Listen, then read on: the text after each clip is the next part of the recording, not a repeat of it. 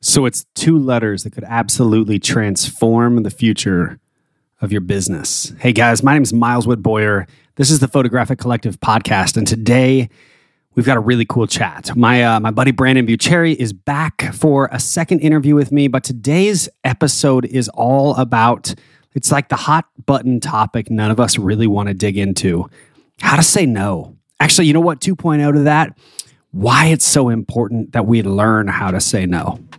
You guys, I'm going to jump right into my conversation with him. Y'all take notes. This is an incredible opportunity for us all to learn just how powerful the word yes can be when it's used at the right time.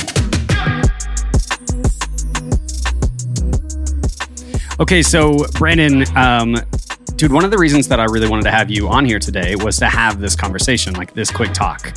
Because of everybody that I know, you're probably one of the, I'm going to say probably the best, but I will also say I think probably one of the most outspoken proponents of this idea of learning to say no. Right? That's Sure. Yeah. It's a hard thing to jump into, dude. That's not an easy skill to master. Okay. So start right off the bat for us. Where did this idea of learning the power of saying no come from for you? I don't know, man. I mean, it's tough because I would say I am a proponent of knowing when to say no, but I also simultaneously hate being the no guy. I'm a pleaser and I want to make my clients happy and I want them to have their dreams come true. But at the same time, I guess it's just comes from a place of, I want them to have everything they desire, but I can't, kill myself in the process of doing it. I can't hurt my business. I can't hurt my team if it's going to cause more problems. Then at that point, it's okay, I got to say no to something. Right. And you know this too, obviously, Elizabeth and I just had our first baby. And so you quickly realize that you're always saying no to somebody when you're a parent. And so I think that has helped me even more doubly reinforce this concept for me of knowing when to say no, how to say no, and everything like that. But yeah, that wasn't a great answer, I guess. No, that's actually you're wrong. That actually is a fantastic answer because here's the thing. I didn't give you a whole lot of lead up as to what I really wanted to speak about today because we were talking a little bit. First things first. Thank you for the compliment of you saying that you've been enjoying where we've been going. But oh yeah, what I've been trying to do as an interviewer and I guess as a host is spend more time learning directly from people. And one of the things that I've learned from you early on, I've heard you say this several times, right? So everything I've heard you, how many times have I heard you say, every time you say yes, you say no to something else. Right. Right? That's a massive lesson. And I want to hear, that from you. I want to hear how have you gotten past this fear? Because I think that's where most people live in, is this fear of the word no. I think, yeah. I mean, it's something I deal with pretty regularly because, in order to say yes to something, there's a certain vulnerability you have to have with, I'll just put it in business client terms. It's if you have somebody come to you and they say, hey, I would like you to do this project for me and here's how much money I have. And you say yes to that. What you've automatically done now, if you're, fortunate to be like me, I don't have a full-time job. I'm self-employed. So this is my full-time job. So automatically when I say yes to somebody, I commit a certain amount of time to them. I commit a certain amount of my brain space to them, my thoughts, my ideas. And so that's time that now I don't get to spend with my family. I can't spend it necessarily with friends. If I'm traveling, I'm going to have to be away for a few days. That's even more of a sacrifice now that I've just said no to my family on being at home altogether, things like that. So if you say yes to a big job or whatever the case is there, you're going to have to spend a certain amount of time and effort and energy on that job where you're going to turn down other opportunities to spend it with friends, spend it with your family, go out and have a good time, go out and have a beer, whatever it is, or even working on a personal passion project. You can't necessarily do that if you're just, you don't always get paid for your passion projects, but you do get paid when the client sends you a check. So you got to say yes to that. You got to turn down something else. On the flip side though, like saying no requires a lot of vulnerability as well, because, you know, I know I've kind of talked to you about this before. I kind of have like a triangular metric system that I use for if I'm going to say yes or no to something. And I feel like a lot of people have heard it, but you can either in a job or in a project, creatively speaking, you can either have two of three things. You can either have like good friends, good people working on the project. You can either have good money involved in the project, or you can be really passionate about the idea that the project is centered around. But if you can't hit two out of those three things, in my experience, you're really not going to enjoy working on the project. You're not going to enjoy the end result. And it's really just going to turn out to kind of not be worth it in the end. Because alone, money, at least for me, is not enough to satisfy me for taking on a client, taking on a project. I want to be able to work with people I want to work with. And I also want to enjoy what I'm, you know, shooting for, or whatever the case is there. At the same time, like I could be really passionate about the project and the idea, but if there's no money in it, or I'm going to have to work with a crew that I don't know, or maybe I do know them and we don't get along well. Okay. I'm not going to enjoy that. Or flip side, if it's just a bunch of buddies getting together and there's no money involved, I better be really damn passionate about that project, because, you know, it's like you're asking me for my time at that point and energy. So like, yeah, there's ways to sort of arrive at, should I say yes? Should I say no? And that's sort of one way that I do it, I guess. Okay, I love the specifics there, because I think that there's this sort of dichotomy, and you and I speak about this a lot, right? You remember a couple of weeks ago, I sent you the text that I had heard that statistic, right? That said, like, I think it was something crazy. It was astronomically high. It was like 86% of Gen Zers would rather not go to work than not like their work. Yeah. Right. So I mean, to some point, like on some level, you kind of have to put in the reps, right? Like you have to get the grunt jobs. You have to do the jobs that other people don't want to do. So talk to me about like the discipline then of sort of knowing where not only your threshold your threshold is, but also then when you can start to make these decisions to sort of like create parameters and space for yourself. I think you just have to get to a place of being comfortable in your own vulnerabilities with yourself. I'm going to talk a lot about vulnerability and saying no and yes, because I think that's just, there's a certain level of authenticity that has to happen. And in order to be a truly like authentic person, you have to be a vulnerable person and be willing to put yourself out there. And so what I'm talking about vulnerability wise is like, you've got to be able to look at yourself and say, okay, you know, if I take this, am I going to be happy? What is my metric of happiness? What's my metric of success? Is it going to be something that's going to like drive me towards a bigger goal? Because yeah, I mean, it's reality. Like, especially if you're just getting started in photography or video production, like, I'm sorry to break it to you, but you're not just going to go out and get the biggest budget jobs just because you want them. Like, that's just not how it works. And, you know, so I'll just use myself as an example. You know, I shot weddings with you for years and we partnered on that, and it was a blast and it was fun. Weddings were never my end goal, but, yeah, feature films are my end goal. I want to be a feature film director. And so, but shooting weddings gave me the opportunity to learn and kind of align myself towards that ultimate goal. Cause what I learned is like, I think Jay said it really well last week, man. If you can shoot a wedding and make it look good, you can make anything look good. Like, it's rapid fire, it's rapid pace. You only get one chance. So you can't call cut and be like, sorry, back to one. Can we do that again, please, for camera? Like, if you miss it, you miss it, you know?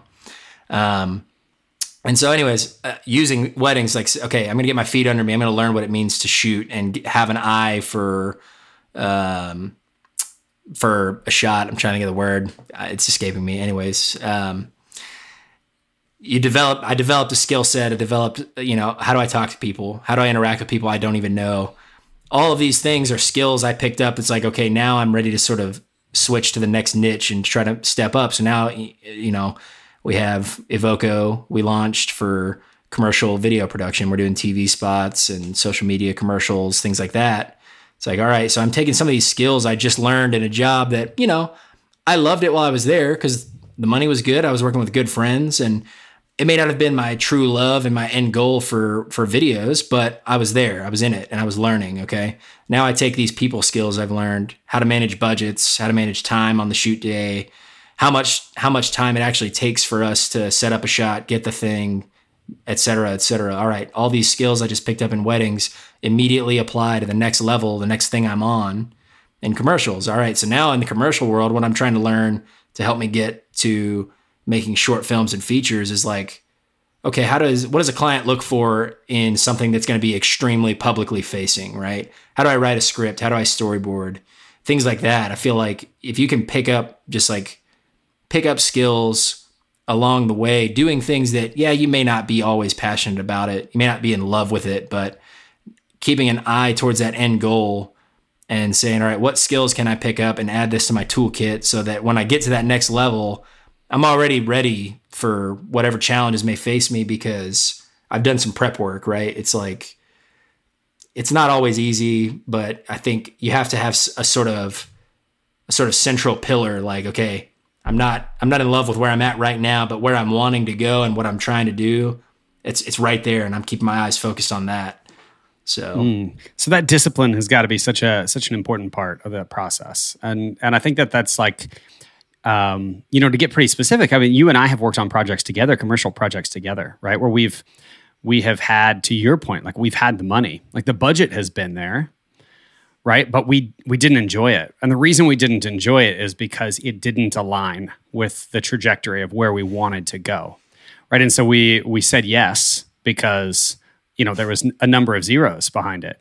But what ended up happening? I mean, I think, you and I both know exactly what I'm talking about here, right? But what ended up happening was a strain on our friendship, a strain on our creative potential, a strain on our discipline, and honestly, a strain on the value of all of the work we were creating for other clients at the time, right? Because everything was being poured into this job that we, eventually didn't want to do. The money didn't justify it. And so, yeah, I think there's freedom in that. So that's my next kind of question for you then is how do you then turn this fear, this like FOMO of saying no, right? How do you turn that into freedom for yourself? Because I don't think I've ever seen you have that FOMO. Like, I don't think I've ever seen you be the guy that's like, well, I hope I don't miss this. So what's that like for you to turn that fear into freedom? For me, I think it's just having that sort of faith that if I say no to this right now, something better, something more that more aligns with my goals will come. And that's not always easy, for sure. I've definitely had stressful months and weeks and times where things are slow and dry and you're just like, wow, where am I ever going to work again? And you hit that spiral of depression. That's like, wow, I really suck at this. Nobody's hiring me. Nobody's talking to me. Like I'm reaching out. Nobody's hitting me back. Like, wow, this is horrible. And then, you spend those 6-8 weeks wondering what happened. And you all of a sudden, bam, that thing you were hoping for, that big project that, you just knew was going to come around the corner. It was actually just further around the corner than you thought. And here it is, And so I've talked a lot in like the PhotoCo group about when you have those times of sort of desperation, that's the time to double down on yourself. And like, man, I can't tell you how many times I've said, I'm going to quit. I'm not doing this anymore. I'm done. And I'm like, but maybe tomorrow will be better. And I just have to kind of hinge on that. And that's not always easy. And as well as anybody, man, when you go out and you finally get that big project, I know you and I share this sentiment. When you go out and you get that first big project, our first thought is not, all right, how am I going to like knock this out of the park? It's immediately like, all right, where's the next one going to come from? Because by the time I've landed the job, man, I know I'm ready for it. Because the clients, at that point, the client says, yeah, you're ready. Okay, there's no more permission needed. Like, I've already got somebody willing to give me these resources I need to make this thing. They trust me. that's good enough for me. Now I'm already thinking like, all right, what's the next one going to be? Where's that going to come from? Because if this person trusts me, okay, perfect. Like that's good enough. I can accept that. Now I got to do a kick-ass job on this project while also looking for the next kick-ass job, hopefully around the corner, right?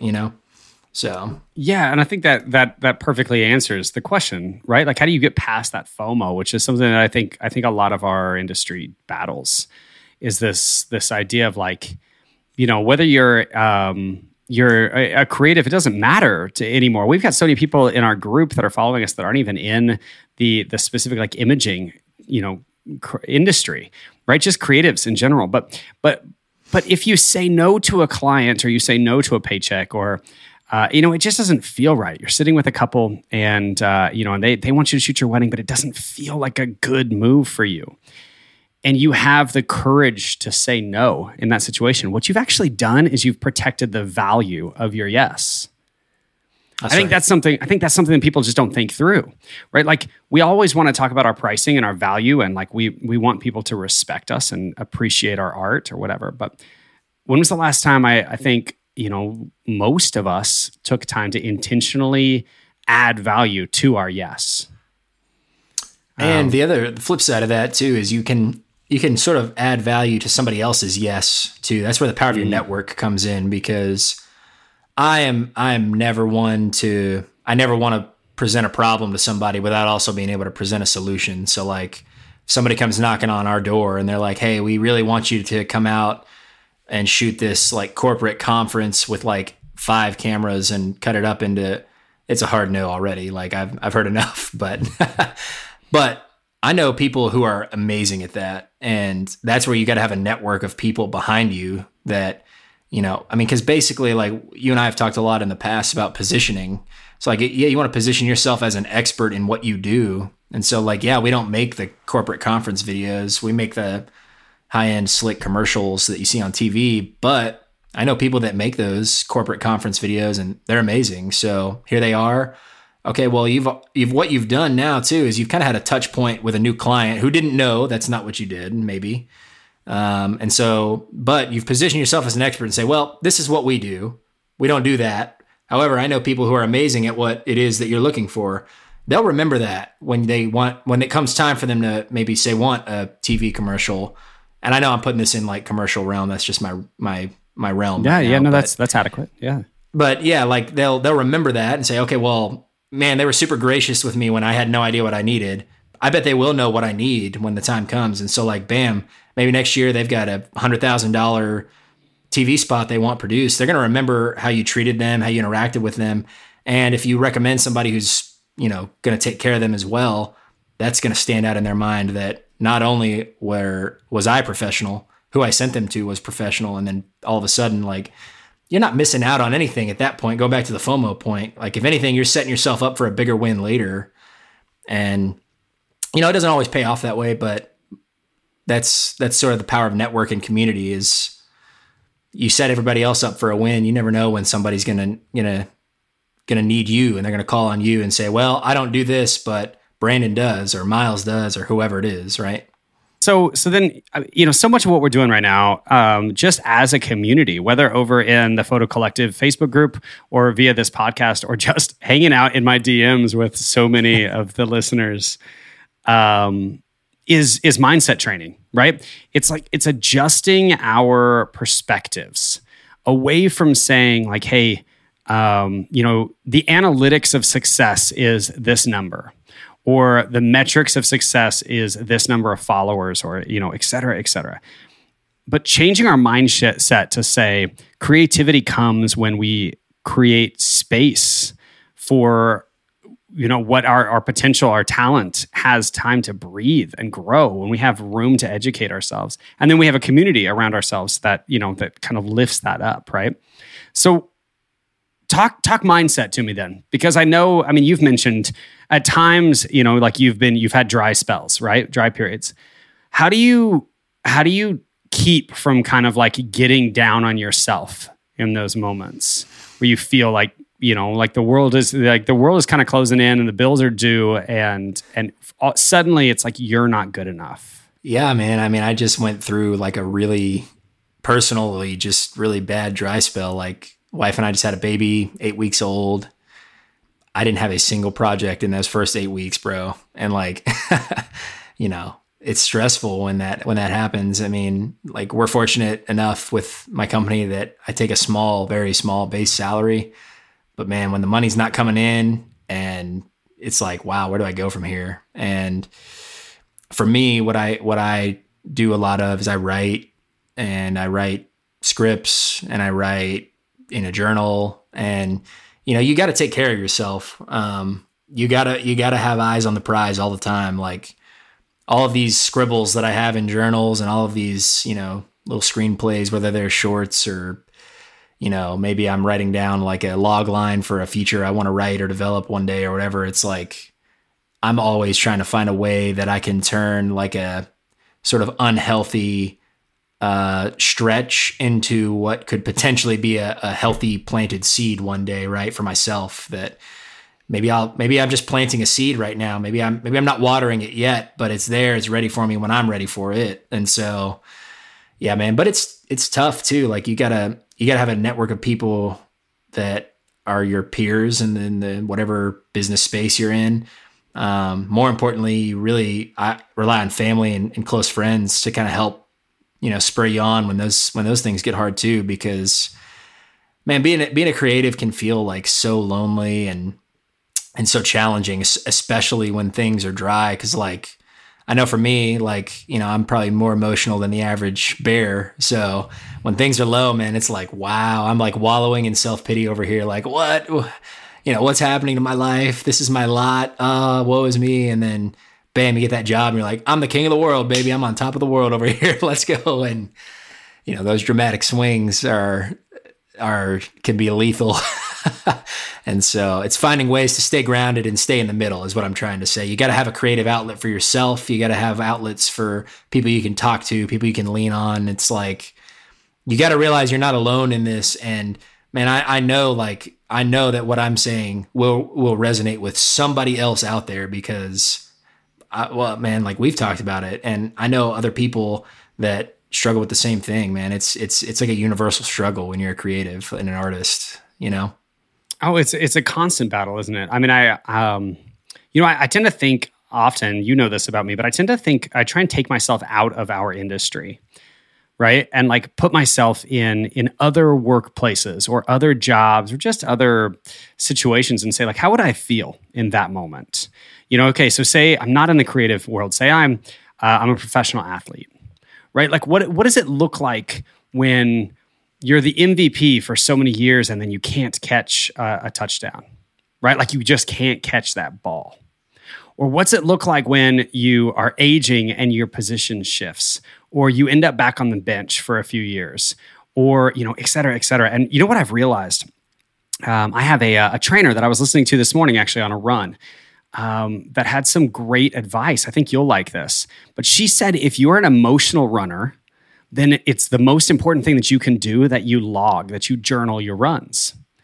So that when you're having a really hard period, like you're really struggling on your runs, you can look back at the last time you were struggling and realize you're still trending faster.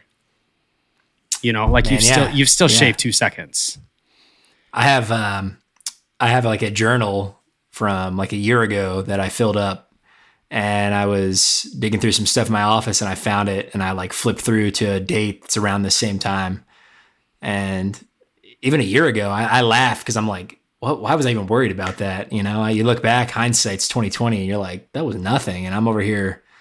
There's still tear stains on this page from when I wrote this down. And now I'm here a year later. I'm like, what is this? Like, that's ridiculous that I was thinking that way, So yeah, I do love that. I think that's great. And I think, something that I've been talking about with my dad recently, we were talking about Tom Brady retiring and then unretiring, if you're a football fan, you understand, but very much. Yes. It's like, man, when you're an aging athlete, so many analysts in sports will talk about like, oh man, he's really reinventing himself around this new role. And I'm like, man, is he really reinventing? Are you really reinventing? or were you always capable of what you're doing right now? It just looks different. You know what I mean? Because like you can be on top of the world 1 minute and the next, like, bam, you're knocked down a couple notches. But like that greatness that you just experienced and the greatness that you just had, that's not gone. That's not that it never happened. It just might look different now. So your greatness is not, it's not a singular moment in time. It's the sort of ability to expand on whatever role you're in right now, in my opinion. Yeah, man, how often do we see people just in our industry that have this mindset of like, you will never arrive, right? Like good is never good enough. And so because of that, they never take time to celebrate the wins. Like, they never say, I'm going to Disney World, right? Like that moment where you unplug and you say like, no, I did it. Like, I had a goal and I accomplished that goal. And now it may be time to set a new goal, or it may be time to just rest and actually like, let my body recover, let my mind recover, But all right, so next question then for you. Once you start saying no to people, what I've noticed over years of doing this, I've noticed that people start to look grumpy. They start to sound grumpy, right? They almost start to like find joy in like, slamming the door in bad clients' faces. But you alluded to something a few minutes ago where you said like, hey, if you can be the person that's just a connector of people, right? Then all the no is just like a pass, just a polite handshake to somebody else. How do you strengthen that mindset, like that concept of saying like, even when I say no, it's not coming across as a negative thing? I would say something that has helped me is actually something you said to me a couple years ago, that in the context of the conversation, I've taken it out of context, but you used to say like, how can we get to yes? And for a while we were running with that, and it was like, okay, we never want to say no. And so we were like, but I think that got us into trouble a couple of times together, because we were like, whoa, we said yes to something that we did not want to say yes to. Right. But I still think that's a good guiding principle in a different way, which is, okay, I don't want to say no to somebody. Going back to what I said about presenting a problem without a solution. It's like, okay, how can I get to yes? Maybe yes doesn't need to come from me. Maybe I can just send it to somebody else who can say yes. But like, as a business owner and as a creative, I want to please my client. I want them to be happy.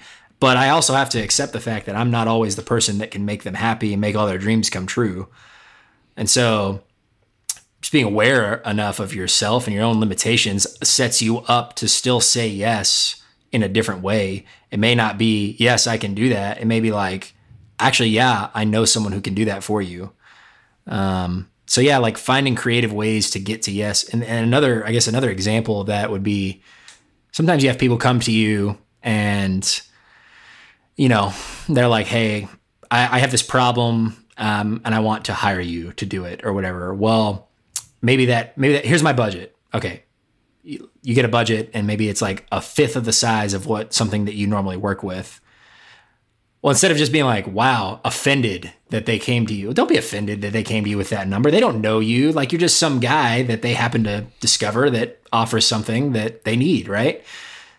You're in a perfect opportunity to say, yes, I'm happy to help you, but with their budget, the amount of money they want to spend, maybe they're just not aware of the types of problems that you're capable of solving. So how can I reframe this and say like, hey, I hear you. I hear what your needs are. Here's what your needs actually are. You may not have thought of this. Like, turn it into a conversation instead of like a very transactional thing that happens. It's like, there's more than money on the table. There's more than money at risk here. You know what I'm saying? So yeah, that's strong. I had a business coach that used to tell me two things. I think you've heard me say a lot, but there should never be a situation in business where there's no or yes. It should always be no but or yes if. Right? You're always creating space for where your answers can be justified within your actions. So no, but I know somebody that can help you. Right. Or yes, if we have the budget or the constraints or the timing or the creative flexibility or, insert sentence here, if it makes sense. And I love that. I want to add to that and say like there is a transaction that happens and it's sort of like an emotionally vulnerable transaction. It's not like a business money transaction, but like when somebody comes to you and says, "Here's my problem and here's what I can spend on it right now." Like that's a pretty vulnerable place for them to be in because they're admitting to having something that they can't solve on their own.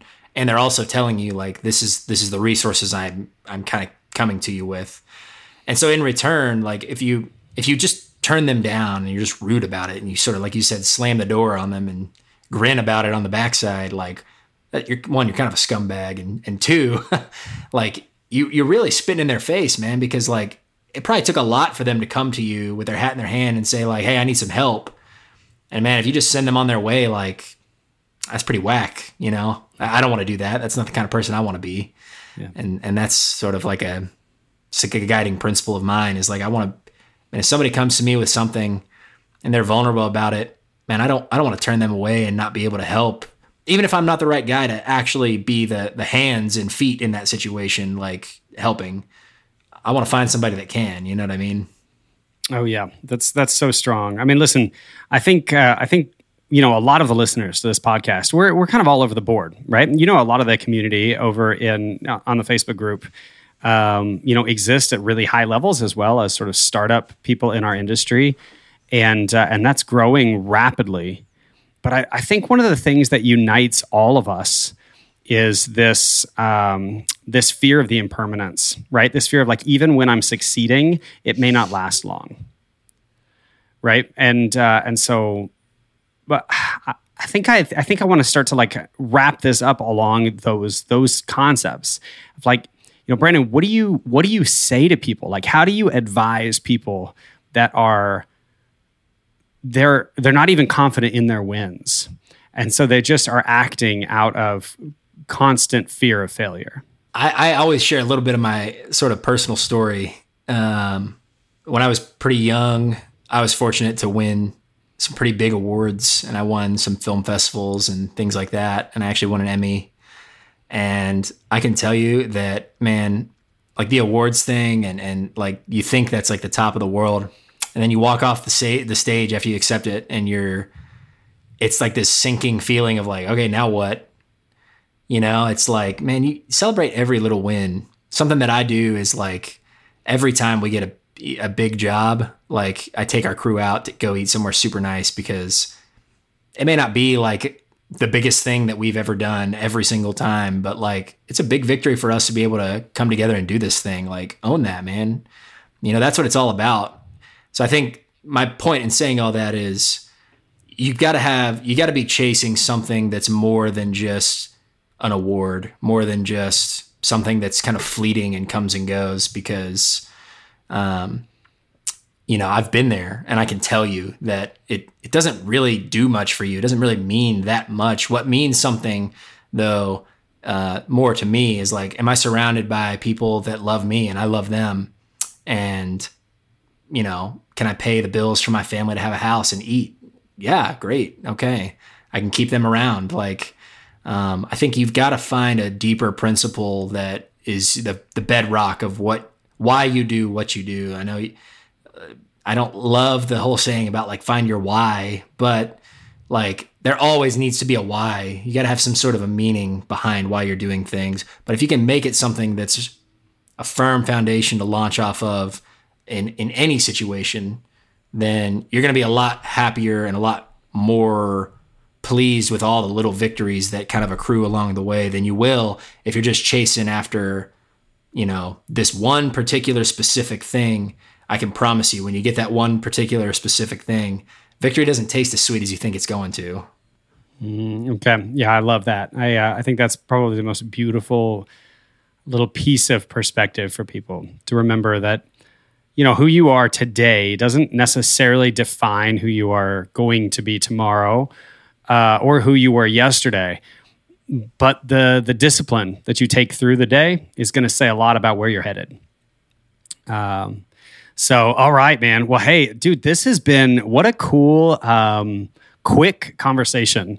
And filled with some really clean advice, like some really actionable steps for people to take. Hey, y'all, if you've listened this far in, you probably are starting to realize these episodes are getting shorter in in season 3. The purpose for that is because we're really trying to be more actionable, like more movement oriented for you guys to get you in and out, kind of back on your day. But I do want to talk about a few things that are coming up because Brandon, as always, is such a big part of everything going on over in the Photographic Collective community. So if you're not a member over on Facebook, please join us over there. Brandon is always so good at just being available to answer questions, either in, public forums like that community or just in the DM.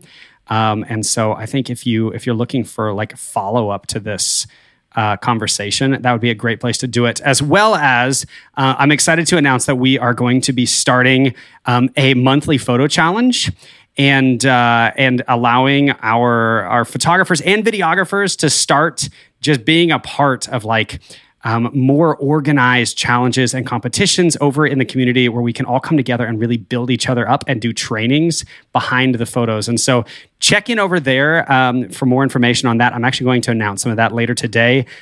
Brandon is going to be a judge. He's just finding out this right now, but he's going to be a judge of the very first photo challenge. That's all about documenting a story. And so whether you're a photographer or a filmmaker, this first one is right up Brandon's alley. Also, I mentioned this in the last episode, but guys, I'm going to put in the show notes, trying to come alongside a good friend of mine who has put together an incredible opportunity for us all to serve, us all to kind of come together as a community. $80,000 have already been raised towards sending a shipping container to Ukraine filled with prepackaged meals. And all of that is being done here in Northwest Arkansas. And the churches and the community, organizations and just friends of mine coming together to really be a big part of that. So click the link down in the show notes for more information on how we can do something that is just bigger than our industry. Hey, Brandon, just a huge thank you, man. So much just love for your perspective. You have been such an incredibly inspirational part of my life. So, dude, thank you for taking time to just chat and hang with me.